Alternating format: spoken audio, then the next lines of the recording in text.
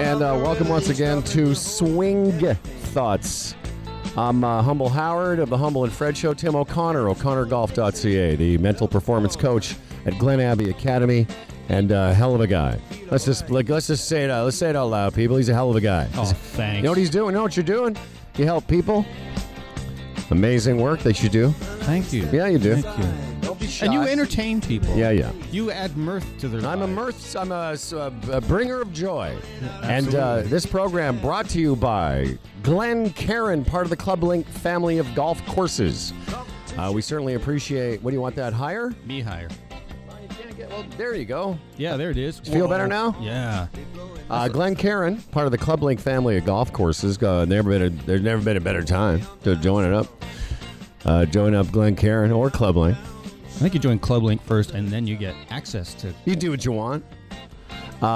Anyway, I'm in a mood. Also, TaylorMade, Adidas Golf, TaylorMade, makers of the ridiculous M1 and M2 drivers. Number one driver on tour by a ton. You know, I don't even know what the stats are, but you know how that golf ball company always goes, this many people are playing this golf ball at Big this Eagle Golf Company. Yeah, that company, Yeah. the company that doesn't sponsor Swing Thoughts. Yep. It's got to be at least that many guys that have TaylorMade drivers. Like, you know, we've been in groups together. I've been in a bunch of groups recently, just thrown together in tournaments where everyone's got an M1 driver. Everybody's got one, and you should too. Whoever's listening that doesn't have an M1 driver, shame on you. It's like your neighbor gets a new car. You start thinking about getting a new car. Yeah, man. Because you have car and now driver envy. But in this particular case, like if your neighbor gets a car, you may not need that car because you have a perfectly good car. But in this analogy, your car sucks, and your neighbor's car will get you 30 more off the tee. Which really counts. That's all that matters. As opposed to projecting that you're going to look a certain hotness with Yeah, a certain exactly. car. You know, we got a lot of stuff to get to today. Tim's got some. It's going to be fun because Timmy's going to recommend some great mental golf books for me. And at my request, I'm going away for a bit, and I thought this would be a good time to maybe read up on some stuff that Timmy, likes. So we're going to talk about that. Also, we're going to Because you're going on vacay. Yeah, and we're going to follow up on last week's, breakdown of my being in golf hell for about 3.5 weeks. But first, welcome back to our program. He is he's a coach. He's a golf instructor, and he is the head coach of Golf Canada's women's national amateur team, and has been working with golf's hottest, golf superstar of the last couple of months from the LPGA, Brooke Henderson, and Tristan Mullally is with us. Hey, Tristan. Hey guys, how are you? We're good. How are you? Yeah, very good. I just got off red ice, so I'm a little tired, but otherwise very good. Now, for you Swing Thought nerds, we're recording the show on Thursday, July 7th, and this is the first day of the Women's U.S. Open. Absolutely. Yeah, correct. Where Brooke Henderson is... Everyone expects it to be neck and neck with Lydia Ko, the number 1 and number 2 player in the world. It should be really exciting. Yeah, it's an interesting venue too. It's not typically a U.S. Open golf course, just in terms of the way it's set up, it's a little soft. Conditions are a little different, so it's going to be interesting to see who comes through. Now, we spoke to you well back in the beginning of our podcast. At that time, Brooke Henderson had just gotten her card. It was a big deal. She won as a 17-year-old. The last couple of months have seen the emergence of her as a golf superstar. Is she indeed gone to number 2 ranking in the world, or 2 on the LPGA alone? 2 in the world. Yeah. Is she really? Eh? Absolutely. 3 wins in the last 11 months. She won her first major at the KPMG a couple weeks ago. She defended at the in Portland. I mean, defending is always huge, but she defended, after winning her major. I mean, she's now in that stratosphere. So, Tristan, how has this whole new level that she's reached, how is that affecting her, and how do you think it might work into the U.S. Open? I think, there's obviously a lot of added attention.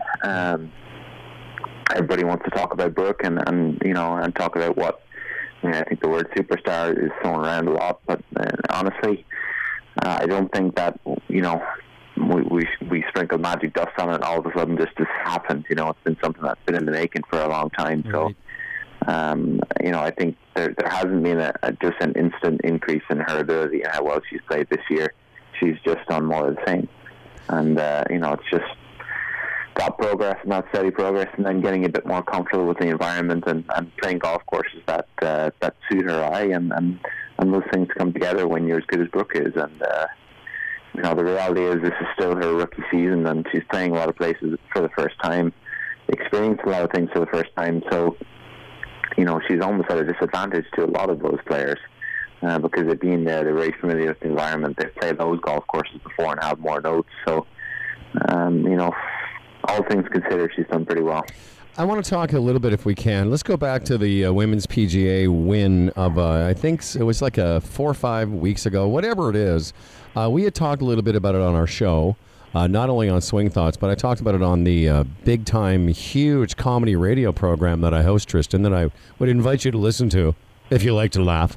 But anyways, we talked about the fact that I had not purposely made an appointment to watch LPGA golf, except on that Sunday. Like a lot of Canadians, I was really interested to see how this kid was going to do in the final round of a major. And I got to be honest with you, it was my favorite final round of golf I've watched all year. Were you in wherever that was? Were you on the grounds of her final 9 holes, or were you at home? No, I was glued to the TV too. So when you're watching that, I mean, you've known this girl since she was a little kid. She's still a little kid. Were you surprised by like the 75-foot putt, the stuff in the iron in the playoff? Did that just seem like, yeah, that's Brooke? Did you have a feeling she was going to come through? I mean, less stuff in the iron in. I think that you know, I've seen her do that a ton of times, but I'm not sure anybody could predict, you know, that 100-foot putt and then, you know, 40-foot around 70. Those things, you know, as much as you want to will them into the hole, they don't happen very often. You know, I'm a great believer that things happen for a reason, and if you work hard enough and you do the right thing often enough, that eventually things come your way. And you know, I think that's probably where, you know, the difference is between somebody who, you know, might be a flash in the pan, or somebody who just appears and then doesn't stay there, doesn't, you know, go the distance. I think, you know, with Brooke, she's done the right things for a long time and has been chipping away at it. And you know, in terms of Tim, this is something that resonates with a lot of, I would say, beginning golfers when they start to come on the scene. You don't have the negative thoughts of having had failures in those instances. Mm-hmm. So, you know, it's go for it or nothing, and you know, thankfully she's had more success in those situations than not. So you get to build on those, and you get to use them as motivation for the next time. Yeah, what's really interesting to me is that I think we've seen in those 3 victories, you know, for someone so young, it's really surprising. So when she won in Portland, you know, about a year ago, I think it was won by 8 shots. So she's got her A game going, you know. And then in the KPMG in her major, she was just tenacious. She just stayed there. I mean, that's a different level, going head to head like that. And then in her last win, in which she defended, she won with her B game. So it's really interesting to see this complete, you know, what looks like a pretty complete game for an 18-year-old. Yeah, I mean, I think you have to think of golf as a recipe, and you know, it's not like baking a cake where everything has to be exact. I think it's more, you want the end result, but how you get there can be very different each time. And not many golfers are open to that. I think a lot of people, you know, they feel like they have to hit it perfectly, or they have to hit a certain type of shot, or else they're not going to have success, and they probably take away from the round during the round. Whereas, you know, I think Brooke has done a great job of being able to go, okay, well, you know, I'm not driving it great today, but, you know, I can still hit it close in these situations, or I can still chip it great, or I can still putt great. And I think if you're open to that, and that is a talent in itself, then, you know, you're going to get the best score out of the day. You know, we always want to feel like you've scored better than you played, and I think far too often golfers have it the other way around. Right. Isn't that a great lesson for all of us that play at the club level, and some of us that play tournaments, that, you know, being a professional golfer is different than being an amateur golfer, not just because you hit it very good. It's that you've learned that golf is a game of many components, that you can hit it bad but still have a good short game, or hit it poorly with your tee balls, but get it up and down all day. And I think too many of us, Tristan, get focused on, well, I'm not hitting it well, so therefore I won't play well. I know I do. I'm speaking for myself now. Yeah, I think more often than not that's the case. But when you're in a situation where, certainly when you've got a chance to win, you can't sabotage yourself at that point in time. You got to do it. And so I think that's where I was impressed with Brooke. It was, she wasn't playing great. She hadn't been hitting the ball great over the weekend, but still had enough faith in the rest of her game that, and enough, I think, guts, I suppose, is a good word to use to be able to dig in and hang on and do what you did. So, yeah, it's great because, you get more things to then help with an event like this, so going into this event, we work hard on some technique just so that she's starting to hit it a little better, but it's also knowing that, I've had experience with those three scenarios, and it doesn't matter which one of those, I can come out with a win at the end of the week.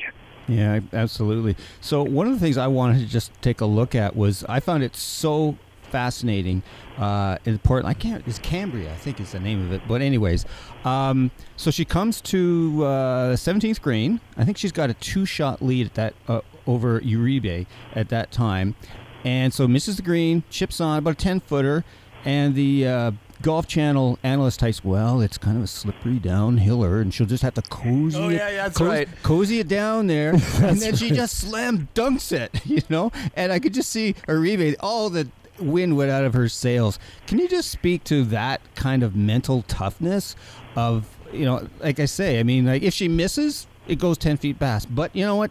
Yeah, it was really off the green. We actually talked about that. It was like, ooh, that wasn't supposed to happen. But yeah, I mean, it wasn't timid for sure. It wasn't I better cozy this up. It was certainly more about holding it, and then the fact that it went in a little speedy and actually hit the hole.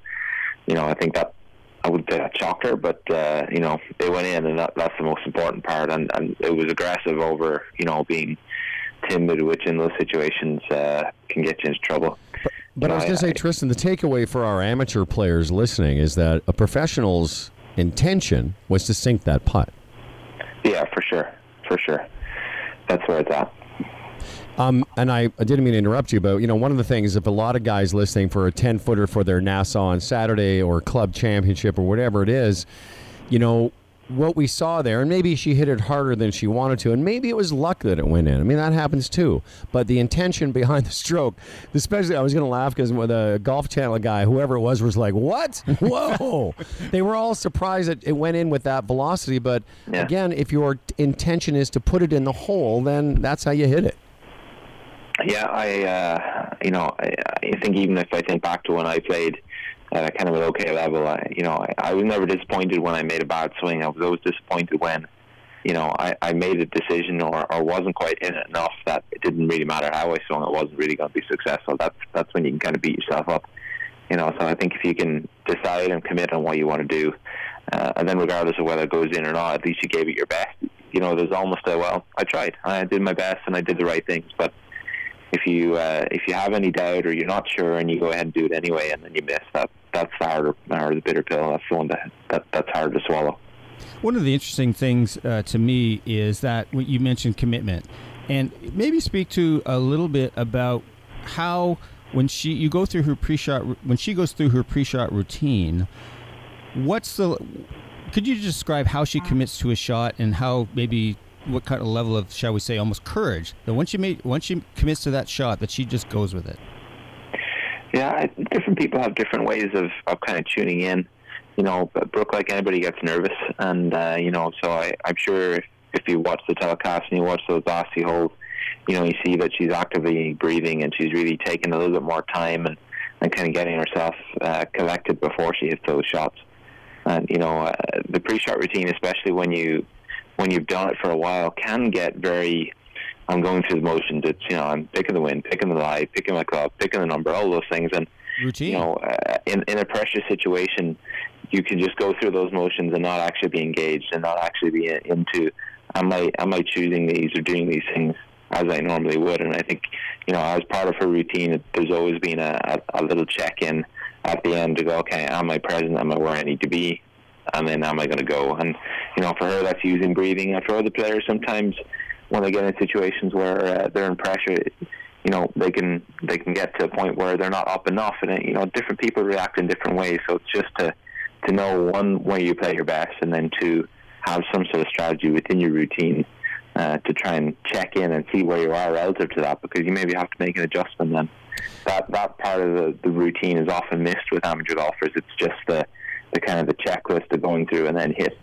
Whereas professionals really are better at adding a little element of going, okay, I've made my decision, but am I where I need to be? Am I here? Well, it's interesting you say that, because, again, everyone listening at any level, we've all done it where we kind of, as Tim just mentioned at the end of his question about, we get into this routine of our pre-shot whatever, and don't really, I know a lot of us have hit shots where you're over the ball and you almost know you're not really present. You haven't really figured out where the ball is going, but you just go ahead and hit it anyway.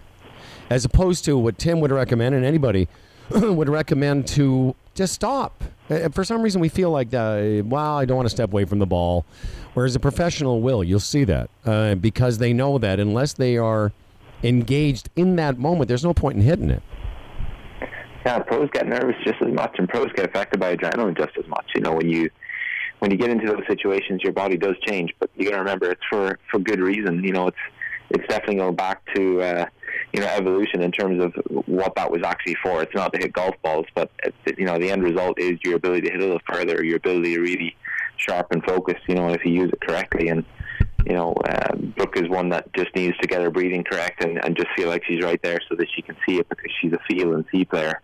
Others, who, one of the strategies we use is, especially when they get pumped up, one girl in particular, she gets pumped up, she hit her yardages on a Sunday are probably 10 yards further almost than when she's playing in a practice round. And, one of the things in her pre-shot routine we do is we have her swing the club head with one hand and actually see, can she feel the weight of it? And, if you can feel the weight of it and you're there, well, you're present and you're in, and that's her go-to trigger.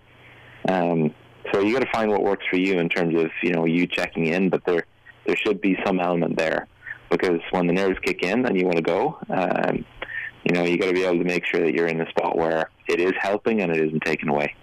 Listen, Tristan, thanks for this morning.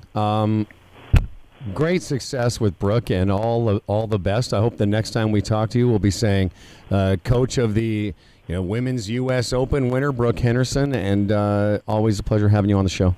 No, thanks, guys. Yeah, good to talk to you. Yeah, I really appreciate it, Thanks. my friend.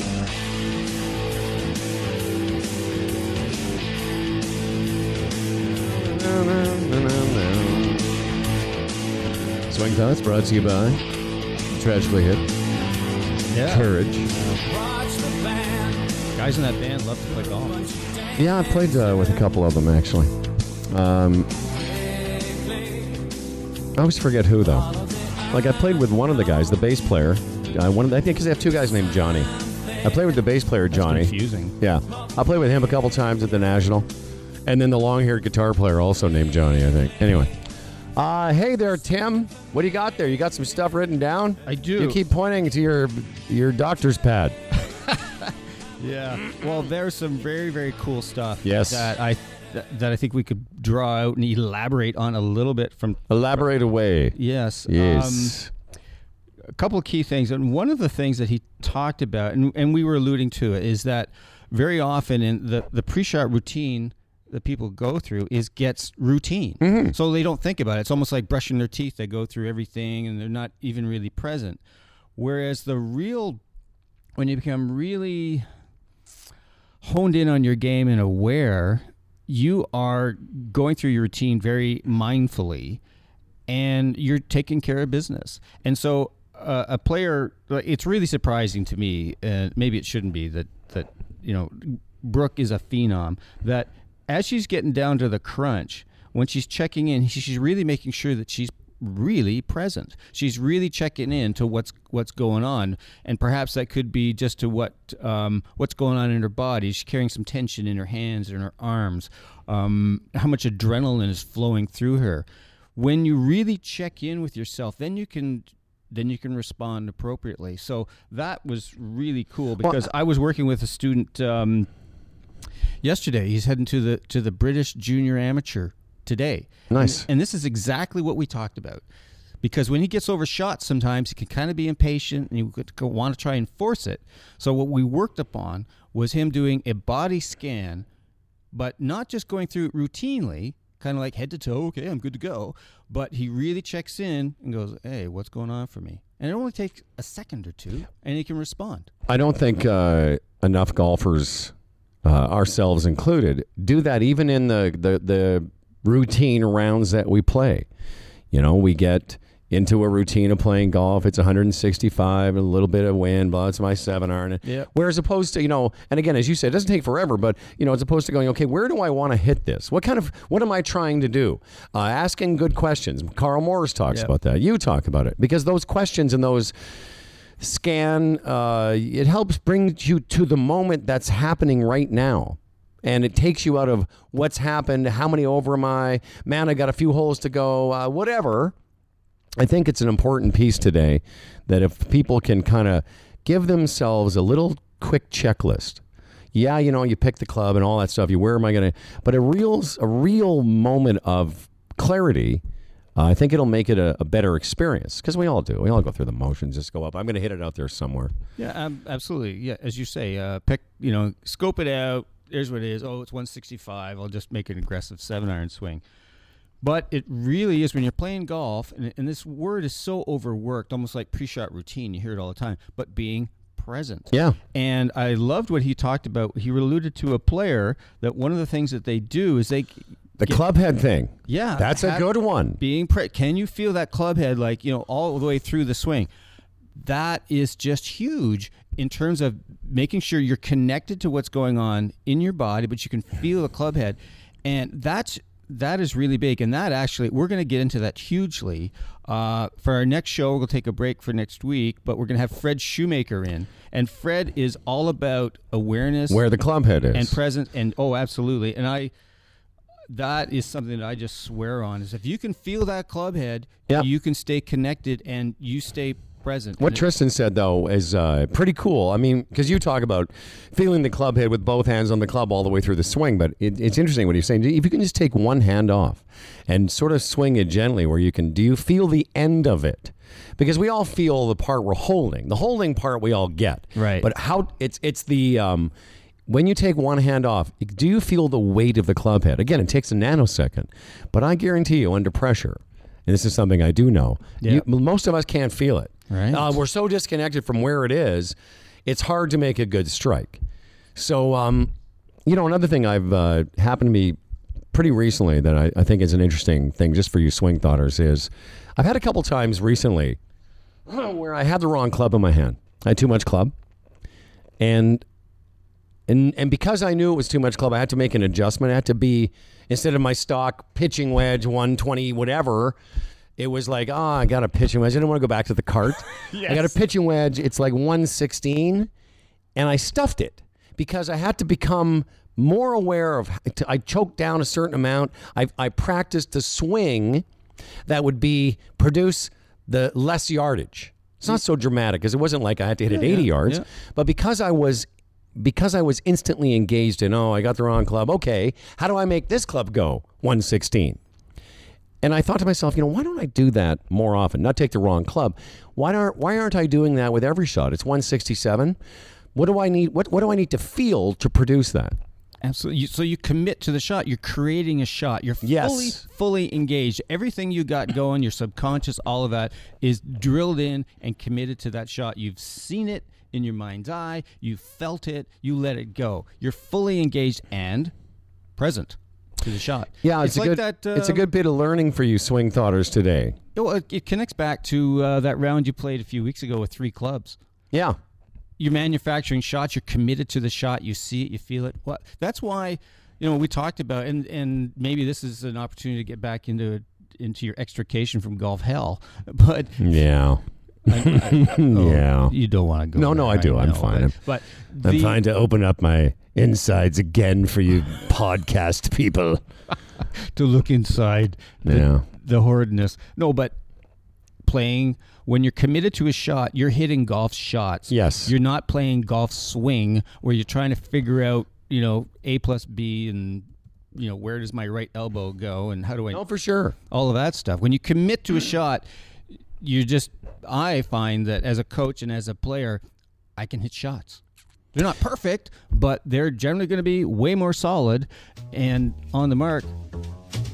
Hey, baby, I hear the blues are calling. Toss salads. All right, Dr. Crane, Mercy. are you listening? And maybe I seem a I'm bit here. confused. Well, you basically just ripped me off, you know. You just ripped me off from my article I wrote on our Swing Thoughts Facebook page. Oh, so I usurped your role as the context provider, No, the it's traffic fine. Just cop tease me. on Swing Thoughts? No, you're good.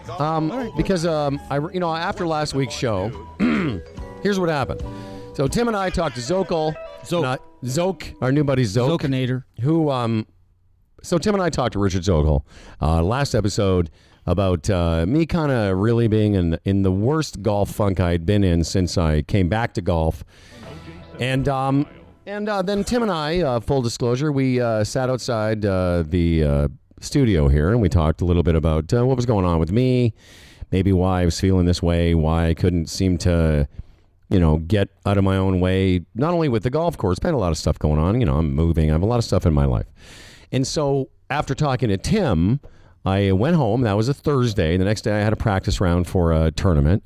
And then on the Saturday, I played in my Saturday morning group. There's 30 or 40 guys. We put up a bunch of money. And I had a club match as well. So there was a bunch of stuff going on at the same time. And through no other, I don't even think, I didn't change my swing. But as I said, if you go to our Swing Thoughts Facebook page, I sort of wrote about it, and I explained it better than I'm doing it now. But one of the things I said was, for 18 holes, I was hitting shots. I played golf shot, not golf swing. And in fact, didn't hit it great. Like, the weird thing about the story was, I didn't hit the ball very well at times. I had a lot of shots in that round that were... Like, if you'd seen a couple of the shots I hit, they were heinous. like Jason Day when he won with the chunkers? Yeah, and well, three of them. I had one shot, like a 3-iron. It was a really windy day. And like a 3-iron that never got more than a couple feet off the ground. A near topper?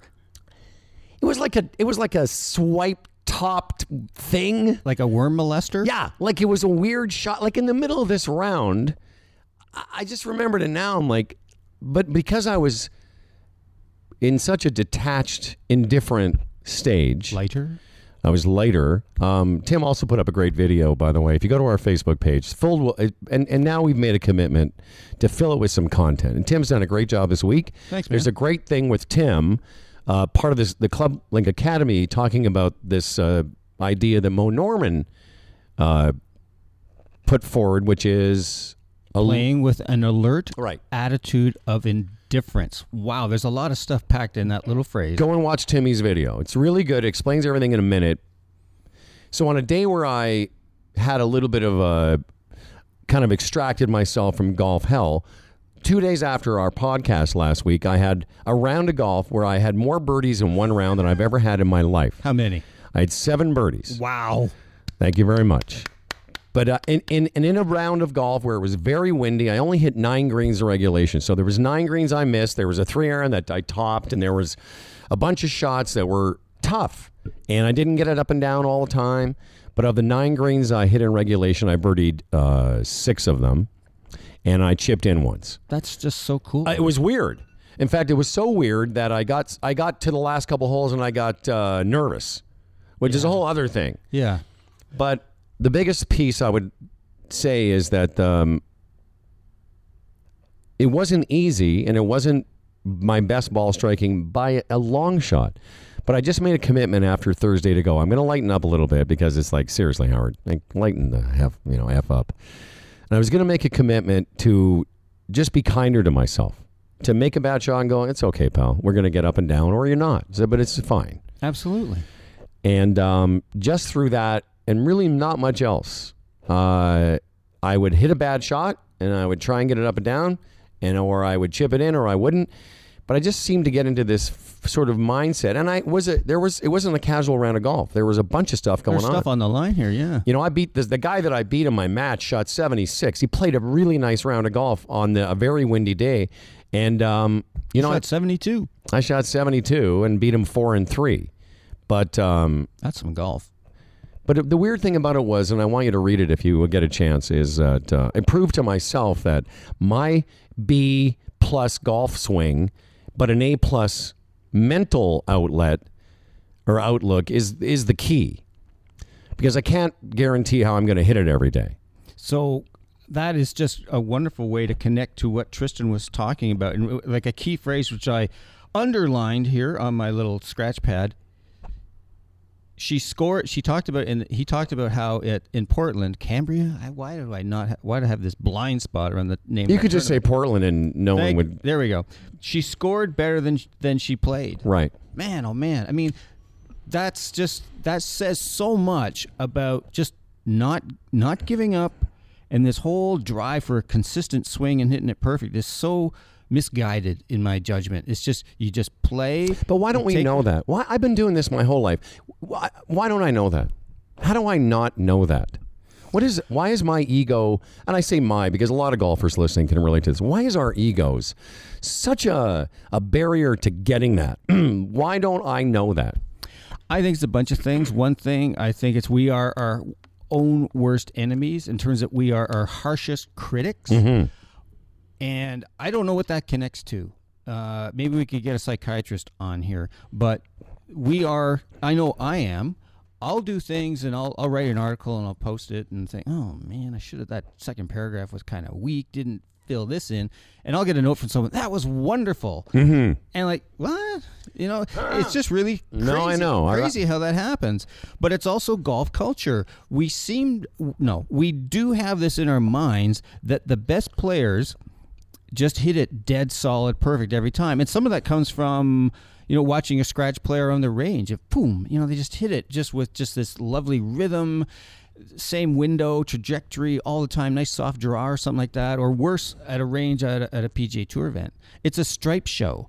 And so thus we have this standard that is set that we seem to think that we have to meet. If I may, do you think that part of that standard, and I agree with what you're saying, that our golf culture breeds that, but do you also think that part of our ego-based golf culture is also our expectation of our best shots? Yes. Like we think, and golf's unique in this way, because we've all hit shots that are tour quality. And so we think for some reason we're imprinted with the idea that good golf can only be played, and I'm speaking for Howard Glassman, for sure I am. My perception has always been that good golf can only be played if Howard's hitting it great. Yeah, absolutely. And that thing, the reason I wrote this for our Facebook page, and I sent it to you and a few other people, is I wanted to imprint the idea that there's a perfect example. I didn't hit it very well all the time. Yes, I hit a couple that were close. I birdied 4 of the 5 par 3s I played that day, so I hit it tight a couple times. But in the same round, I dribbled a 3-iron 180 yards. Yeah. But for some reason on that day, I was like okay with it. Because there have been a lot of days recently where I would have hit that 3-iron, gotten so mad at myself, and spent the entire walk to the next shot trying to figure out how to hit better 3-irons. And that would have thrown you off completely. Whereas a professional walks to the next shot and goes, okay, what's my shot here? Absolutely. It's always play the shot by shot, which again, we've talked about some things that sound like cliche, routine, be present, shot by shot. But it really is. I mean, those are fundamentals. And you want to get better at this game, learn the fundamentals.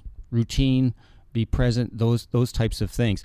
So to get back to why do we do that? Why do we have this thing that we think we need to score our best? We need to be hitting a dead solid perfect. It's ridiculous. Maybe that's the wrong question to ask. Why do we do it? Well, we know... why is often the wrong place to go. Maybe the question is, we all know we do it. Right. How do we stop doing it? And I think we've hit on some great things today to get you into a mindset of, you don't golf. Rotella, the article, the little thing I wrote, whatever, I entitled "Golf is not a game of perfect." I read that book 25 years ago, but I really understood it, like really got it. I think for the first time last week. Yeah, no one hits it perfect ever. I mean, we're different every day. I mean, we've talked about this before. Ben Hogan thought he hit maybe 4 perfect shots or ideal shots for him every round. This is frickin' Ben Hogan. So get over it, me. Get over it, you. Get over it, people. And what really good players can do is that they can just make, that silk purse out of a sow's ear in terms of whatever shows up. It's funny that Ben Hogan mythology, because I've heard Hogan said he hit 7 shots around, and so you say 4. Some people have said 10. I'm tell you, conservative. I'm going to tell you something. Here's another way of looking at it, because I've that the Hogan way. Let's just turn it a different way. You should expect at the beginning of every round to hit 10 or 15 shots that are awful. Right. So, because and again, you may hit a couple great ones, and Hogan expected to hit 4 to 7 perfect shots. So the bulk of the shots you hit are versions of good, gusting to horrible. The thing about me and the revelation, epiphany, or whatever I've had is, then I shouldn't be surprised when I hit it offline, because 10 to 15 times around I'm going to. Absolutely. I have just been so immersed in trying to figure out why I did and being bummed out that I did that I go to the next shot and go, whatever. The rabbit hole. The compulsiveness that Zoke talked about. So we're gonna. I'll just leave it there. It was a pretty cool day, and not everything has been super rosy. I had a senior. I had probably, of the things I was looking at in January that I wanted to do well in, I probably had the biggest one of the year. Excuse me, and I failed at it. But you know what? I failed with a lightness that's sort of like. At the end of the round, I tried to qualify for our provincial senior amateur, and I missed it by 3. But in that round of golf, there wasn't one time that I felt heavy or upset, and it just wasn't my day. And at the end of the day, I looked back, and I made a couple very immature decisions. I did. Like it was as in club selection and wrong shot, wrong time, triple bogey. Yeah. And I'm going to learn from it, because. Again, even after shooting 72, hitting it, sideways at times, I get there on the qualifier and I hit it decently. I just made some poor decisions based on not so much ego, but just bad tournament decisions. But I'm okay with it. But I left there feeling pretty good about life and thinking it's just another round of golf. Like, seriously, Howard. Yeah, so I want to try something here. So on Hubble and Fred, you're the doctor, right? So on Swing Thoughts, I guess I can be the therapist. So let's try for a reframe here. You mentioned that you failed at what you wanted to do. So could we look at that in another light and maybe say, instead of what you failed, what did you learn, Howard? What did you take from this in your life that you can go forward and be mirthful? You're just, it's lucky. You're lucky I like you. Come over there. I just told you what I learned from. I learned that, even though...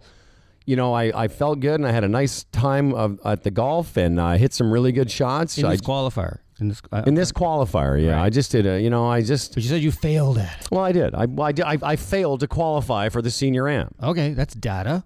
Yeah, right, but I did learn that. I actually, it's funny. It's a lesson I learned years ago, and as I was saying to my other buddy, I said, you'd think that someone that's played in as many of these tournaments as me would realize you don't have to shoot 73 or 4 to get in. In fact, 82 got in. Right. Wow. So I didn't shoot 82. On 3 holes, I had 210 yards to the green on a par 5. On 3 of the holes that I had 210 to the green, I made 8, 7, and 7. If I had just not gone for the green on 3 holes and hit lob wedge on these 3 par 5s, I would have shot 77 and, I'd be playing in this tournament. What made me not try to hit lob wedge is part of the thing I need to learn. Could be quick. I know we're trying to No, we got other stuff. But could it be that I'm an idiot? No, don't go there. Yeah, I'm just trying to be funny. I know. It's whatever. A bit. It's a bit. I've learned that phrase from you. Yeah. Could it be that when you were making your assessment of the shot, that you weren't fully present? I wasn't. I was thinking about what I need in this tournament. Right. So you were in the future. I will say this. The biggest learning, what I took away from that, is a renewed commitment to the phrase, I'm going to put this somewhere. What's the best I can do on this hole at this time? Regardless and irrespective of what I made on the hole before and what I think I need to make going forward in this round of golf. Because that, I think, is the holy grail for someone like me. Mm-hmm. What's the best you can do in this moment? Right. And if the best is I got to chip out and maybe make 7, better than 8. If I had just made bogeys on those 3 par 5s that I made double, triple on, I'm in by a ton. Absolutely. If I had just made bogeys, listen, I'm a pretty good golfer. Oh yeah. I could make bogeys on those holes with my 6-iron. Yeah. No other clubs. Yeah. I could go 6-iron, chip, putt, bogey. Mm-hmm. Easy. That's what I learned. That what you're doing, and it's funny that Tristan brought it up, and you're trying to make the point that what you're doing in this moment is all that matters. Right. And so it's so as you're going through it, making the assessment, getting there, and like doing a check-in. Where am I at? Just where am I at right now? Am I trying to force it? Am I still carrying some angst from the 3-putt, or am I thinking, oh man, to make the cut, I got to be here, and just to let that go, and then just to do a check-in and just be really neutral. And that way, you can not only execute in a relaxed and fluid way as a good athlete, but you can also think clearly and make a proper assessment, and so that you can take in what's the danger, where do I not want to miss, and what's really the high percentage shot. I mean, Coach Tim, can I ask Tim? You may. What's your last name again? O'Connor. O'Connor. It's a Russian. Can I ask Tim O'Connor a golf question? Yes. Okay. You've done this. We've all done this. Tell me you haven't made a decision on a shot on a hole after you've just done something on the hole before, and you're making your decision based on just 3-putting, because what you just said, 3-putting the last hole. You're in the middle of a great round. You're in the middle of a bad round, but you've made a decision based on a past, and that past could have been 3 minutes ago. Yep. Based on a past event or a future aspiration. We've all done it. Guilty as charged. Absolutely, I have. It takes, and there's times I've done it, and there's times I've been like, okay, don't go there. Just chill out, stop, breathe. You make me laugh. Let it go. No, why do I make you laugh? Because you're that's exactly what I did. I'm sorry, I'm getting excited. I had a practice round because I'm excited about what a effing idiot I can be. And when I say I can be, every golfer. I went and had a practice round on the 9th hole of this golf course. It doesn't matter what it is. Royal Woodbine. It's a small golf course. It's very tight. I had written in the yardage book, that in the notes, I wrote in the book that I made notes of the words no, go. It was in my back pocket. I got 210 to the green. I hit a really good drive on the 9th hole. 210 to the green. I went for it. And then I look in the yardage book. It says, no go. So I must have something wrong with me that my ego's so out of control. I think I'm so something that I wouldn't even listen to myself. Yeah, but we were talking. So before the show, we were talking about whether it's golf, whether you're a VP of sales, whatever. All this stuff, it's what's going on the underneath. So here's where I'm going to connect to. There's a really good family therapist named... Are you recommending to me? Perfect. I need more therapists in my life. No, please continue. Exactly. No, his name is Bradshaw. He was very famous in the 80s. He did a series on PBS. I hear you mean. And one of the things he talked about was you get in a situation with your kids or something, and your kids, you've crossed the line. And you know you shouldn't say what you're going to say. Yep. But you say it anyways. John Bradshaw, thank you very much. It's the same in golf. It's the same in so many things. These things happen to us. Yep. And it's like getting caught in the tsunami or caught in the flow and just go. And that's when bad stuff happens. I wrote a note to myself on the 9th hole of this golf course. It basically said, don't go for this green. If you've played the golf course, you can't see the green. It's around a corner. And on the left side is a hazard. On the right side is out of bounds. And here's why, and this is the last thing I'm going to say about this, because I want to move on to Tim's giving me some recommendations, and I want to share that with everyone. And we're going to do longer than I said we were going to do. So, surprise. On the 9th hole where I had written to Howard, past Howard wrote to future Howard, don't go for the green. And so I'm standing there. Why didn't I look in the yardage book? And then forget the yardage book. Why didn't I just think, okay, I'm 210 from the green. I should just hit sand wedge, lob wedge. And here's why. Because after the start I had, bogey, bogey, double bogey, the first 3 holes of this qualifier, I now went the next 4 holes and made pars. So I'm, now I'm whatever I am. And I killed it. I hit a 3-wood off the 8th hole, and I'm one of the best I've ever hit. I had to move the 150-yard marker to hit. I'm not kidding. Yeah. I had to move the peg to hit my shot, and I missed the green and didn't get it up and down and made a bogey. So all of a sudden, I walked to the ninth. I walked to the 9th hole. Didn't think it affected me. Rip a driver, and I get to the second shot, thinking, okay, well now I'm 5 over par because I just bogeyed that hole before. Maybe I should make a birdie here. And that was what I was thinking based on something that had happened in the past 5 minutes ago, that I needed to do something to get my future score down. Right. And I know myself. Had I made par in the 8th hole, I wouldn't have gone for it on the 9th hole. But I just don't have enough maturity yet, even though I'm nearly 80 years old. I don't have enough golf maturity to look at my yardage book. I didn't even look at it till after I'd hit the shot. I didn't have the presence of mind. I didn't check in with myself to go, don't go for this green. Because I would have made par. I would have shot 5 over in the front, and I would have shot 3 or 4 over in the back at worst. Right. But I went for it and made triple.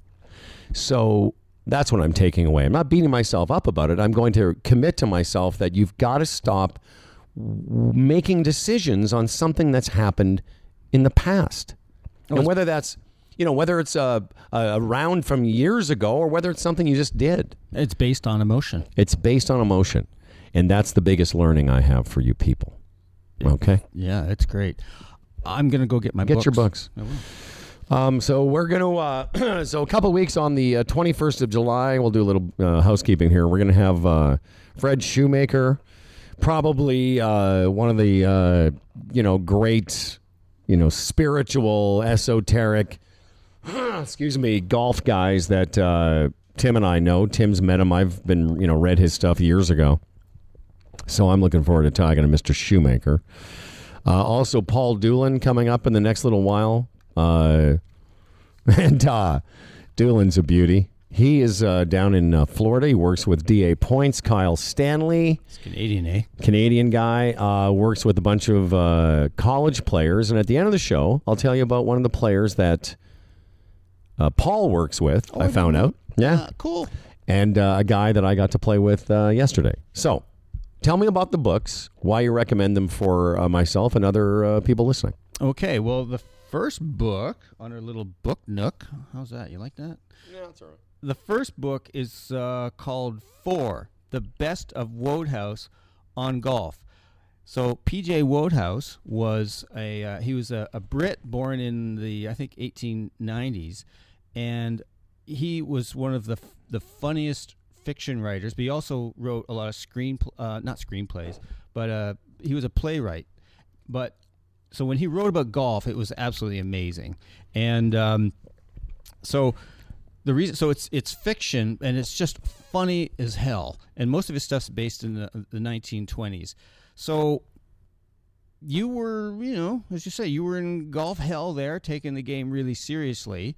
So I wanted to just give you this book for your little trip to Iceland, because it's just a brilliant book, and I just wanted to bring attention to the... First of all, thank you. You're welcome. Secondly, I can see that the way you take care of books, I frankly find it scary. Because it looks so... Yeah, it looks pristine. Well, are you giving me this book, or are you lending me this book?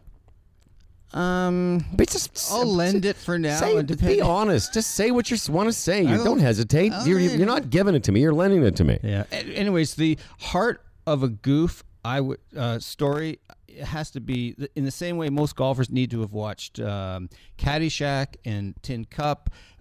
You need to read this story, The Heart of a Goof. It's just brilliant stuff. Great writing, fun. And okay. I'm worried because this book looks pristine, and don't worry about it. No, I will, because now I have to be all but nervous about mucking it up somehow, Because this is, how long have you had this book? 15 years. Yeah, well, it's, yeah, okay. So I wish I could show you people. Honestly, it looks like he just bought it yesterday. But this guy, so PJ Wodehouse he's got some amazing characters. You just got to love the names here. Rodney Spelvin. Then there's Chester Meredith and Rollo Podmarsh. You got to know a guy's name like that are going to be real characters and funny as hell. Okay. So that one is... So that's to get me out of my golf funk. And remember that golf is a fun game and we're all supposed to have fun doing it. Absolutely. Yeah. Tell me that sometimes. And I appreciate this, and I'm going to try and take care of it the best I can. Okay. All right. 4, the best of Wodehouse on golf. All right. So, Pristine book number 2. Yeah, absolutely. Zen in the Art of Archery by Eugen Herrigel. And I may be pronouncing it incorrectly, but this is a foundation book, I would say. So, you know, we've talked on this show very often about Timothy Galway's book, The Inner Game of Tennis. And I know some people who might be hearing this for the first time, okay, it's a golf show and they're talking about tennis. That's kind of weird. But it really is.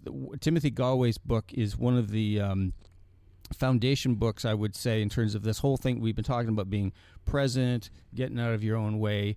That's a key book. So what's interesting about this book, Zen in the Art of Archery, is that was one of the foundation books for Timothy Galway's. And this is beautiful. And it's absolutely a brilliant book. It's relatively short, I would say maybe 80 pages or so, but it's a lovely narrative. Well, I'm just reading the description here. This is the account of the 6 years he spent as a student, and how he gradually overcame his initial inhibitions and began to feel his way toward new truths and ways of seeing. And I will look forward to reading this very much. Yeah, it's this will really also cool. not look this way when I give it back to you. Just know that. Yeah. So Herrigel, and I'm sorry, people, if I'm. Do you think anyone knows how to pronounce his? I don't apologize. Well, people, no one. You could have said his name is Eugene Harry Balls, and no one would. Well, he's a German. Oh, I love that book by Eugene Harry Balls. Exactly. Yeah. No, he's a German professor of philosophy. Perfect for me. In Tokyo. And so what he does is he goes and he meets a grand master in Japan. So to bring it to something that maybe more of us could relate to, it's not that dissimilar than Karate Kid. When Daniel... he gets befriended by Mr. Miyagi, yeah. Mr. Miyagi, and he gets him to, wax on, wax off, and cleans his car and do all that stuff.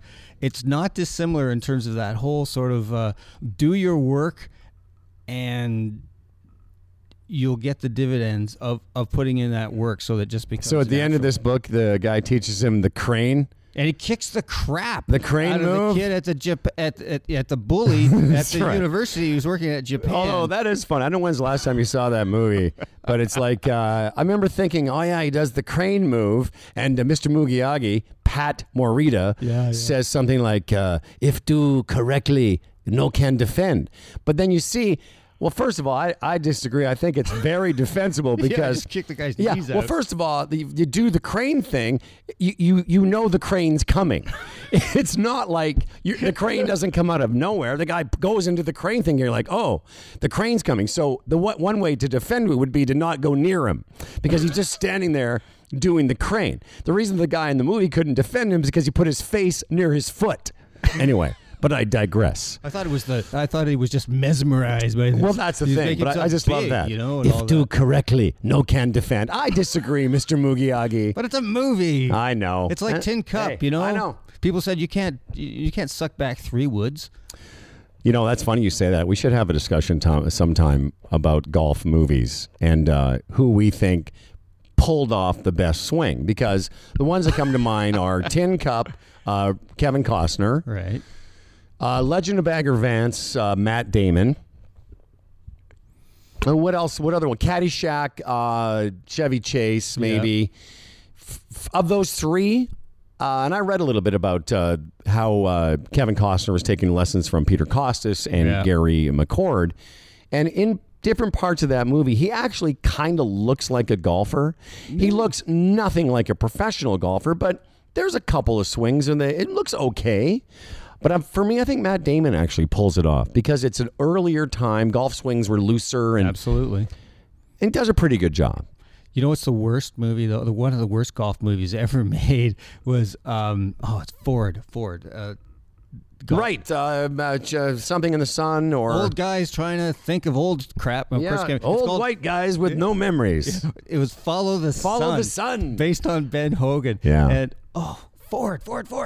And It's not Harrison Ford. It's Glenn Ford. No, it wasn't a Ford Taurus either. But he was just like, the whole thing was trying to capture Hogan's, bubble of concentration that he was in, and just the way that he would just get himself in this, just like way over the top, scowl and flinty-eyed stare into the sun and all that. It was just so badly done. Okay, I'm going to get the actor's name here before we leave the show. And we're all going to smack. Yeah, it was Glenn Ford. Glenn Ford. Yeah, it was Glenn Ford. Yeah, and smack ourselves in the forehead. Okay, well, listen, great show. Thanks for the books. Zen in the Art of Archery and PJ Wodehouse. So I played a round yesterday. This is July 7th. So on Wednesday, July 6th, I got to play 18 holes with a 2016 PGA Tour player named Jordan Brunigge. And he... Speaking of names that are hard to say. He's a great kid. He just turned pro a couple weeks ago, but you golf nerds will maybe remember last year in the Open Championship. I still call it the British Open because I'm, old. He finished sixth. In the 145 years they've been playing the golf tournament, no amateurs ever finished better than Jordan Brunigge. Wow. And not even Justin Rose? Remember Justin Rose? He was second or third or fourth that time. Yeah. So wait a second. So maybe that's wrong. So other than Justin Rose, Jordan Brunigge, although wasn't Justin Rose, was Justin Rose an amateur or he was an amateur when he finished? An amateur. He holed out on 18. So one of the... we digress. But no, that's a good point because I forgot about Justin Rose. Anyway, this kid's the real deal. And when I was younger, in my 30s, I hung around a golf course and I saw a lot of PGA Tour players. David Moreland, I played a lot of golf with David and Brendan Little and some Canadian Tour guys. But Weersy. Mike Weir played a lot, but I hadn't seen a 2016 PGA Tour player up close, and it's crazy.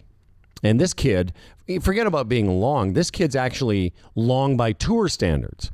And Paul Doolin, our friend and contributor on the show, and a guy that I've been also working with for quite a while, he's his guy too. All far out.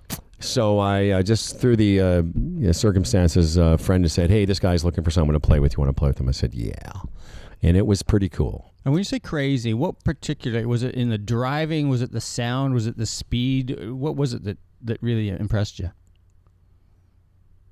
It was the uniformity of ball flight. He didn't hit every shot, perfectly either, but his.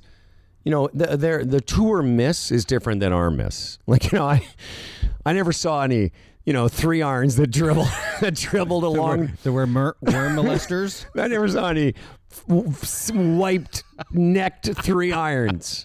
You had a couple of shots that were overdone, where, overdrawn, not even hooked, just overdrawn. Right. I saw a couple that were not where he wanted them to be, dropped in ball and would hit it again. But 2 things were outstanding for me. I'd never played Glen Abbey from the back tees. Oh, cool. So that was cool for me. Yeah. Other than a couple holes where, we sort of cheated and didn't go to the back because there was basically in the valley and anywhere near the clubhouse, anywhere not near the clubhouse, I should say, we played the back. A couple holes near the clubhouse, we sort of shaded it forward because you really weren't supposed to do that. Right. So that was cool for me. And also, being up close and seeing how easily he swung and how much speed he generated. The biggest difference between a good amateur and him is, whenever that tracer, there's a million names for the tracer now, but... Tracer works. Yeah, the coverage you see, the apex. Yeah, he hit it higher than anyone I've ever played with. Wow, like it was insane. Like Jason Day, apex. He told me. I said to him, "Well, like, where do you sort of stack up?" Because he's like it's funny. These kids now. He played Oklahoma State. His buddies are Justin Thomas and Patrick Reed and all these guys. And I asked him about that. I said, "Is that make you feel good knowing that you played against those guys in college? He goes, absolutely. Whenever they do well, I go, oh, great, I've beat those guys before. So it gives him a certain comfort as he's starting his tour career. But I said, so where do you stack up in terms of distance? He said, well, and he played a tour event a couple weeks ago, and he was in the top 3 or 4. Wow. He's got Bubba Watson, Dustin Johnson, Jason Day. You know, you've played Glen Abbey. I'll give you a couple examples that I can remember. One is we were playing the 8th hole, which is a long par 4 for them. Well, it's not long for them. It's from the back tees. I think it's 450 or 460. Yep. And that bunker that's usually, you know, on the right-hand side, where if you're a good amateur, you know, it's not really in play, but you've got to hit it good to clear it. He flew it from the back tees. He flew that bunker. He was 40 or 50 yards by it. On my best drive of the day, I hit it 290, and I lasered where he was. He was 65 yards ahead of me. Okay, so on 17, because I think a lot of people could relate to this, because in the last year in the Canadian Open, Jason Day hit it 380 frickin' 3 on that, like way down past all those bunkers. You know, it has more bunkers than any hole in the world. Yeah. And he hits it down, and he's left with, I don't know, half lob or something. Yeah. How did your pal do on that one? He was in, first of all, when Jason Day hit that shot last year, the fairways were super hard. He was in the conversation. Yeah. Like, he wasn't 385, but he hit, you know, he had a flip wedge in there. Mm-hmm. You know, it's unfair question because conditions changed. The conditions were different. But I'll tell you what was really impressive on 14, which is the hole down in the valley that the public never plays that back tee. Right. And I'm going to tell you, standing on that tee, it's intimidating. Because normally for me, I basically just hit it at the bunker with the 3-wood because I don't want to hit it in the bunker. It's one of the best driving holes in PGA Tour. But I'm going to tell you, from that back tee, and we were just a little bit of a hurting wind, I killed my driver and just got it over. He hit 3-wood into the bunker. It's 319 to the bunker from that tee. It was just, you know, like I said, he hit a couple of loose shots, but they weren't loose like the worm-burning 3-irons. They were loose like he just on the 5th hole, the par 5, he just overdid it a little bit, and it was in the left side of the fairway or left rough versus... He hit another shot that he hit just, I don't even know what line he was picking. It was insane. But he was a really good kid, and I couldn't have been more excited. For someone like me and you and guys listening, it was it's hard to explain. It's what's great about golf, because at 56, there's no other sport you can imagine where I could be on the same playing field as the person playing it, who is the 22-year-old budding superstar. Absolutely. And you know what? I would say that's a good place for us to make a plug, actually, for going. So if you want to really learn, you know, how PGA Tour players conduct themselves, get yourself down to the Canadian Open. It's in not this week next, but the week after. I don't have my calendar. People can figure it out. Yeah, they can figure that out. But if you've not been to a PGA Tour event, folks, it's just so different than what you watched on TV, and you can experience a lot of what Howard saw. There are players who can hit. The Jason Day will be there.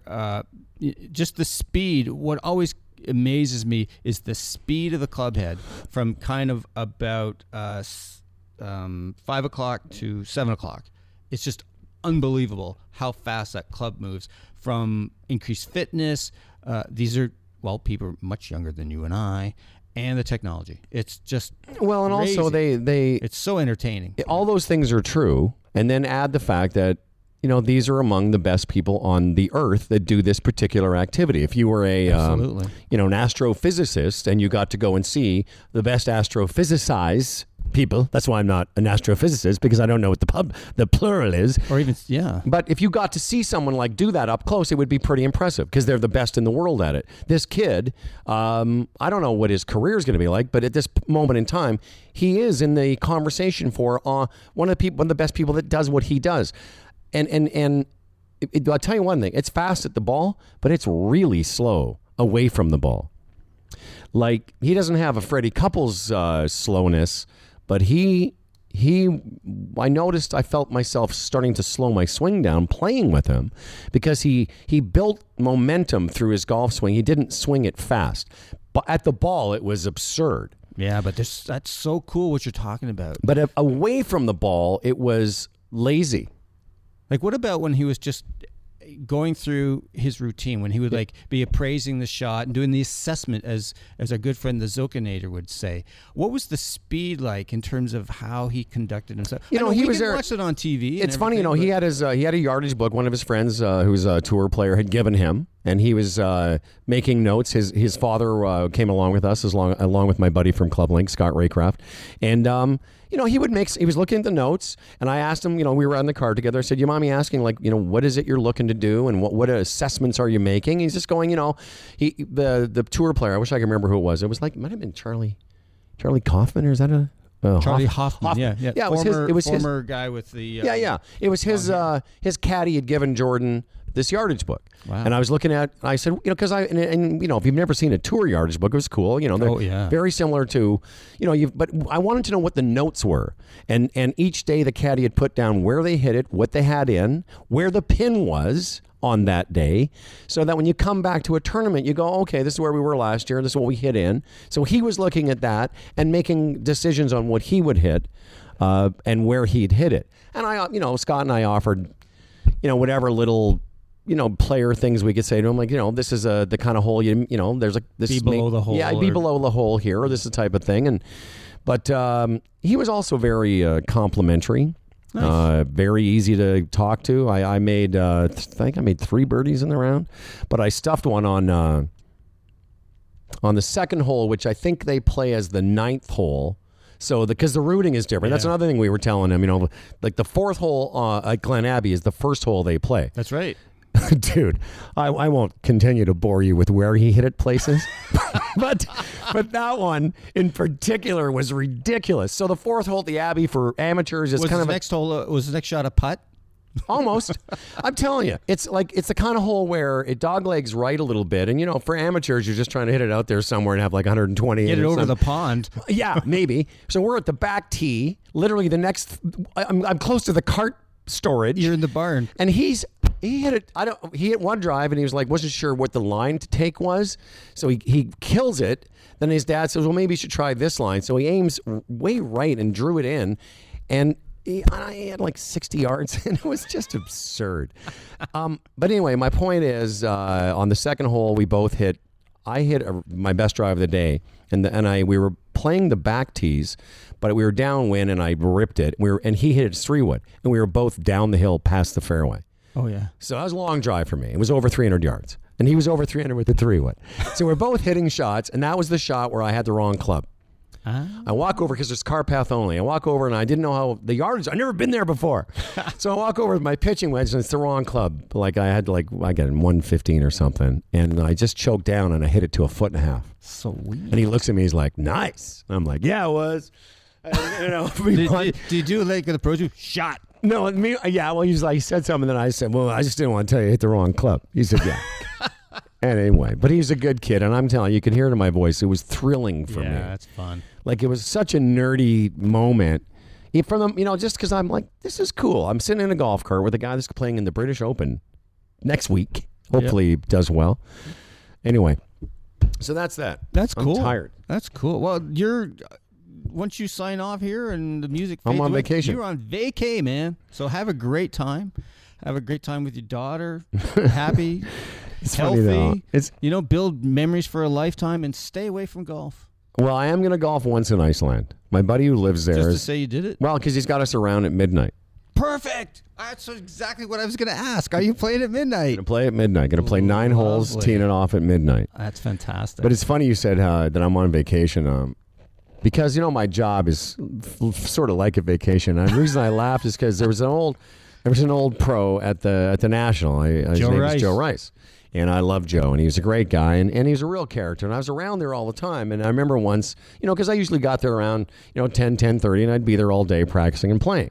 And then one day he saw me earlier, and he said, "What are you doing here?" It was like 8:30 on a Tuesday. He says, "What are you doing here at 8:30?" I said, "Well, I'm on vacation." And he paused. He goes, "How can you tell?"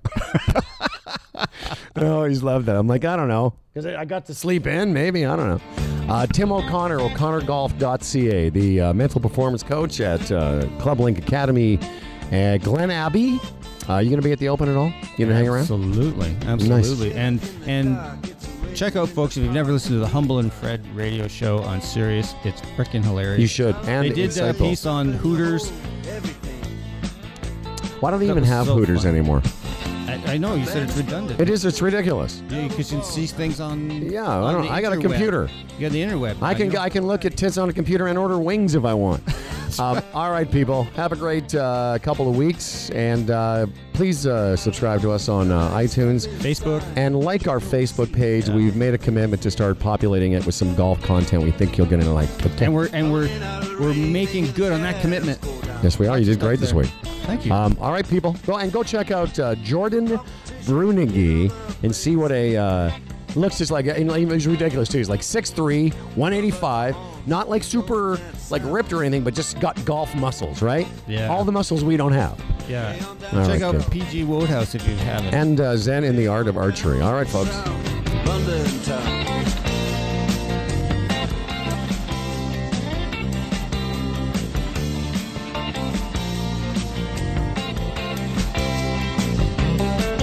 Check out Guitar John.